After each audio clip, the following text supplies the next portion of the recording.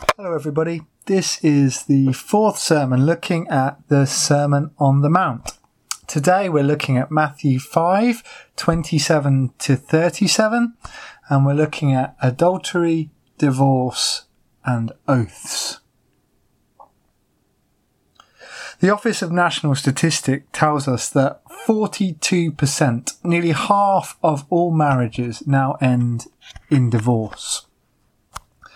What this means is that we are all now likely to know people who have been through marriage breakdown. We will have witnessed firsthand the division, distress and damage this causes, not just for the couple, but for all their wider relations. And I'm sure you do not need me to tell you that there are many studies that show that children are affected most of all.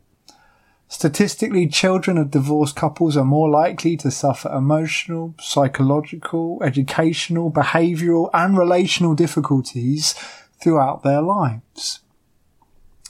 I've seen this in stark detail. When Emily and I got married, we could only have one half of her family present due to the acrimony of her parents' divorce years before. I saw the sadness this caused her, and the pain has only come out further since her father died. The issue of marriage breakdown in our culture is doing huge damage. The effects are felt in our schools and our prisons and our hospitals and our churches. It all goes to beg the question, is this really what humanity was supposed to be like? Is there no better way to live than this? In recent years in the UK, a debate has been taking place about divorce. It began with the high-profile case of Teenie and Hugh Owens. Teenie wanted to divorce her husband, but the courts refused to permit it due to insufficient grounds. That ruling was heavily criticised in the media. One baroness slammed our country's divorce laws as archaic, and a whole host of lawyers began calling for the introduction of no-fault divorces. These are now due to begin in England and Wales in the autumn of this year. This emotionally charged debate was not at all dissimilar to the one going on in Jesus' day, as the religious teachers argued over what constituted legitimate grounds for divorce back then. But notice how Jesus responds. In his Sermon on the Mount, Jesus does not want his hearers to get embroiled in endless debates over what is allowed and what isn't. Instead, Jesus wants his listeners to remember what their purpose is on earth. He wants the members of his kingdom to think about how they can best be salt and light. How they can best live as salt, stopping society and relationships going bad around them, preserving what is good. How can they best live as light, shining out into the darkness, showing people a different way and drawing them in to meet with God? Jesus emphatically believes that marriage is the best way for humans to live as salt and light. He champions marriage and resolutely sets himself against divorce. His listeners are to start with this ideal and work out the practicalities from there. Today we shall do the same. We recognise that there are people here who have suffered hugely through divorce, often against their wishes. This church must always be a place of healing and support for them. But we shall stop to reflect on why Jesus thinks marriage is so important and what practical steps we can take to support it. As we shall see, a major part of this involves dealing with the twin issues of lust and lies. Surely it is no coincidence that Jesus' teaching on divorce is sandwiched between these two. Nothing breaks marriages down quicker than uncontained sexual desire and a lack of truthful integrity. The church is a place for all people, and not all of us here this evening are married. But we all have to deal with lust and lies. There is then something for every one of us to think about and act upon. And may our light begin to shine as we do. We shall begin with Jesus' teaching on adultery. The seventh commandment given to Israel was this: do not commit adultery. In short, do not consent to having sexual intercourse with the spouse of another person. Just don't do it. In fact, the Old Testament was even more blunt than that. The penalty for adultery was death by stoning for both parties. Now, why, you may say? Why was it so harsh? Well, because the Old Testament, and indeed the rest of the Bible, teaches us that a marriage is designed to reflect out into the world the relationship that God has with his people. Think about this. Marriage speaks of covenantal love. Love that goes on through thick and thin, richer and poorer, better and worse, sickness and in health. Love that holds through the toughest of situations, seeing suffering and struggling people through them. Marriage speaks of forgiveness. Forgiveness for daily faults and failings. Forgiveness for bigger sins that take time to deal with. Marriage speaks of dependence, where two people are not self-sufficient, but by relying on one another they can flourish and achieve far more than they could on their own. Marriage is about constancy, faithfulness, devotion, and perhaps above all, sacrifice. Can you see? All of these things are a reflection, showing us something of how God loves us. For God loves us with covenantal love, love that holds through thick and thin. God forgives us daily and for our great mistakes. We depend upon God, and by doing so we can achieve things beyond our previous imagining. God is constant and faithful and devoted to us. God made the biggest sacrifice of all in sending Jesus to die so we could have any ongoing relationship with him at all. The Bible is utterly clear, both Old Testament and New Testament, that marriage is an institution designed by God to reflect his love out into the world. When non-believers see a married Christian couple, they see something of God's love for them. Of course, God also knows that marriage is the healthiest way to live, the safest place for children to be nurtured, a building block of a strong community and society. But above all else, marriage is missional. It is evangelistic. Just by working at a marriage, a couple are preaching the gospel for the world to see. Marriage itself is a light shining like a beacon to the unbelieving world to draw them into the God who created it. So hopefully we can now see why the Bible is so utterly against adultery.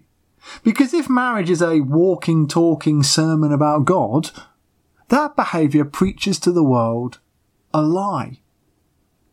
Adultery tells the world that God's love is not faithful but can swiftly be turned away to another. That God is out for his own interests and not the people he has committed himself to. That God can give up on us in a difficult situation or refuse to forgive us. That God is not dependable or trustworthy.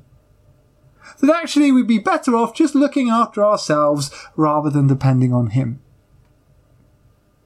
Adultery does not just cause massive pain and anguish, tearing apart families. It also preaches into the world a lie about God.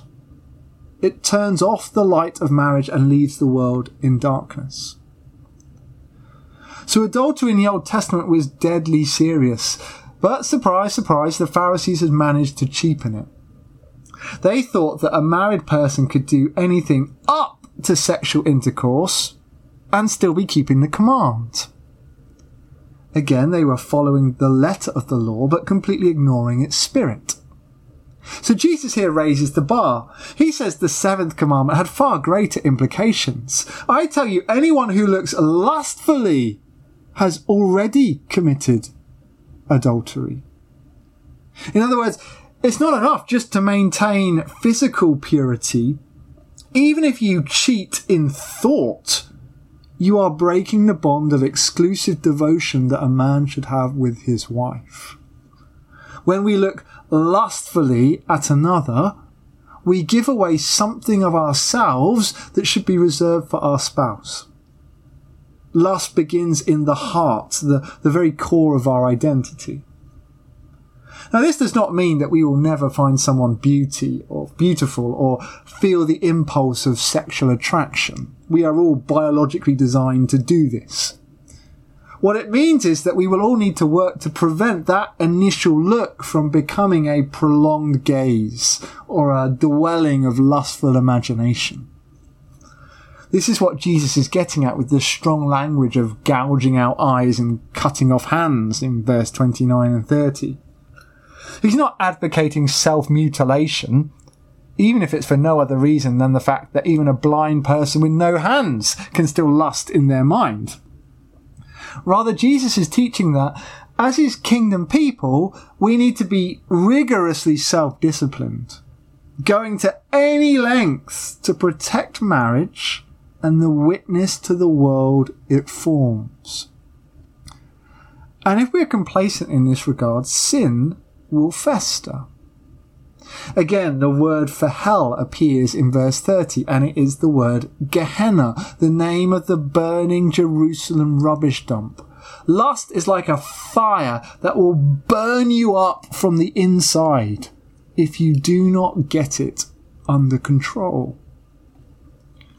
Jesus then is not trying to create a kingdom full of prudes who don't enjoy sex. Sex is one of his great gifts to us. Instead, he's trying to create disciples who live life to the full in relationships as God designed them, promoting wholeness to all concerned. What could be the equivalent of gouging out an eye or cutting off a hand today? Could it be putting a block on your internet to prevent pornography? Could it be moving your desk at work to stop flirtatious conversation? If we find ourselves dressing differently to attract attention, we should stop it. If we're texting a message we've not been prepared to show our spouse, we should delete it. If we want to be a light to the world, we must protect marriage at all costs. It is an evangelistic picture to the world of God's faithful love for us. Saying no to a temptation outside of marriage is the most basic of commands for Christian discipleship.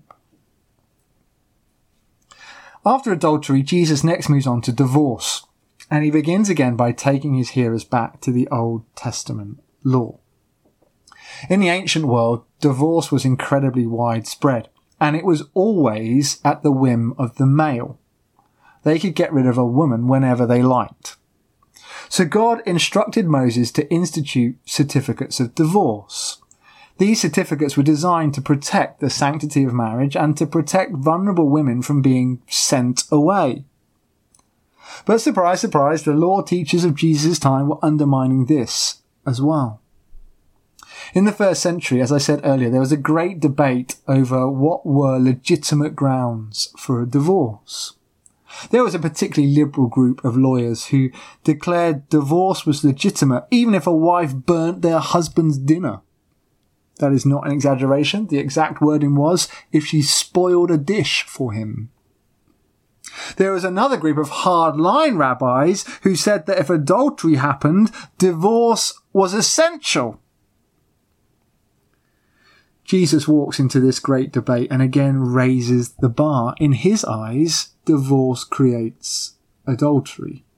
In other words, we cannot see someone else, divorce our spouse so that we don't technically commit adultery, and then immediately marry the person we saw. That is still adultery. We cannot divorce for insignificant or selfish reasons. In fact, even if adultery has happened, we should try to forgive first rather than seeing divorce as a necessity.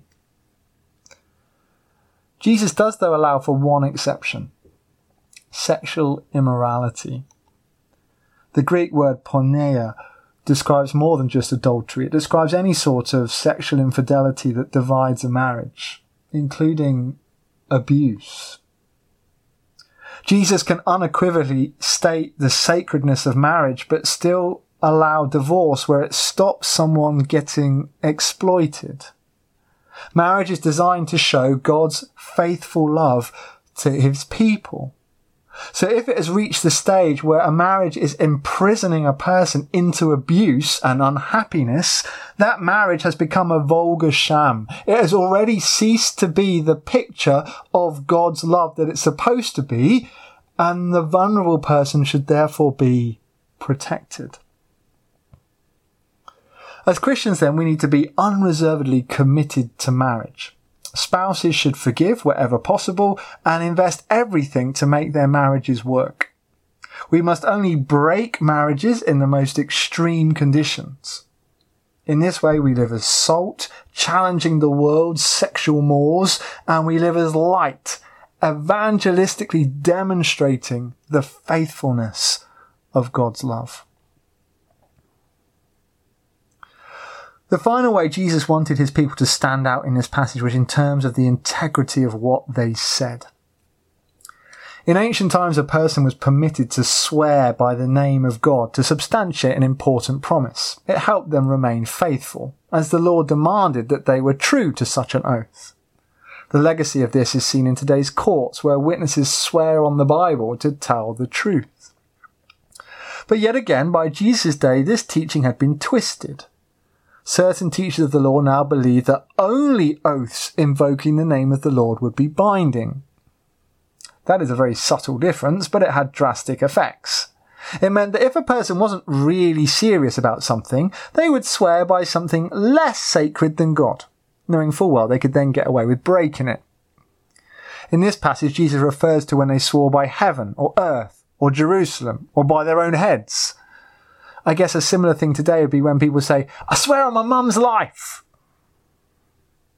In short, the people were trying to find loopholes, which in turn dissolved the practice of good oaths. So again, Jesus gets straight to the point. The law was supposed to be about integrity. So he tells his disciples they're not to swear at all. Light oaths, such as swearing by heaven, were never made to conceal deception. By contrast, disciples should not need to use oaths at all, because everyone knows them to be fully trustworthy. Their yes is a yes, their no is a no. They mean everything they say.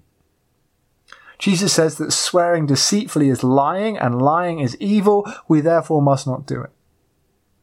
If we want to be a light to the world must see us as having total integrity. We must win their trust, so that when we do get a chance to tell them about God, they will believe us. So how do we pull all these three separate sections together? There is no question that divorce in our society is a massive issue. And sadly, the rates of divorce inside the church are not too dissimilar to those outside. And if we want to be a light to the world, if we want to stand out, that simply cannot be. We have got to tackle this. In this passage, divorce comes between two sins, both of which in some ways are more basic, but both of which speak into the present crisis. If we knew how to control lust, and were committed to integrity and telling the truth more often, there would be far fewer divorces. Divorce usually happens when lust and lies have grown up like weeds that choke the beautiful plant of marriage. Dealing ruthlessly with lust and determining to resolutely tell the truth both to yourself and your spouse will see off most of the challenges to even a hard-pressed modern marriage. But of course, there is more that we can do than just these two things. Can I encourage us all to make a really practical response to this passage? If we are married, invest again in your relationship. Tell your spouse that you love them. Write them a card. Buy them some flowers. Go out for dinner. Get the old photos out. Give them a kiss. Enjoy sex. These small things are so important and can bring pleasure to us right to the end of our lives. And whether we're married or not, let us make the commitment to pray for Christian marriages. Pray for the marriages of ministers and friends and children. If it's possible to do more than just pray, do it. Offer to babysit so a stressed couple can go out for dinner. Give them a voucher so they can afford a restaurant. Where appropriate, offer advice that you've gained from hard experience. We're all in this together, and as a church we want to be known as a place where marriages are supported and prioritised. Throughout this sermon, Jesus is unveiling a new way of being human. As we find ourselves invited into the kingdom, we are enabled by the Holy Spirit to start living like the King. This is missional. If we can protect marriage and all become known as people who speak the truth, we will shine out like a light in the darkness, and the world will want to know why we are all so different.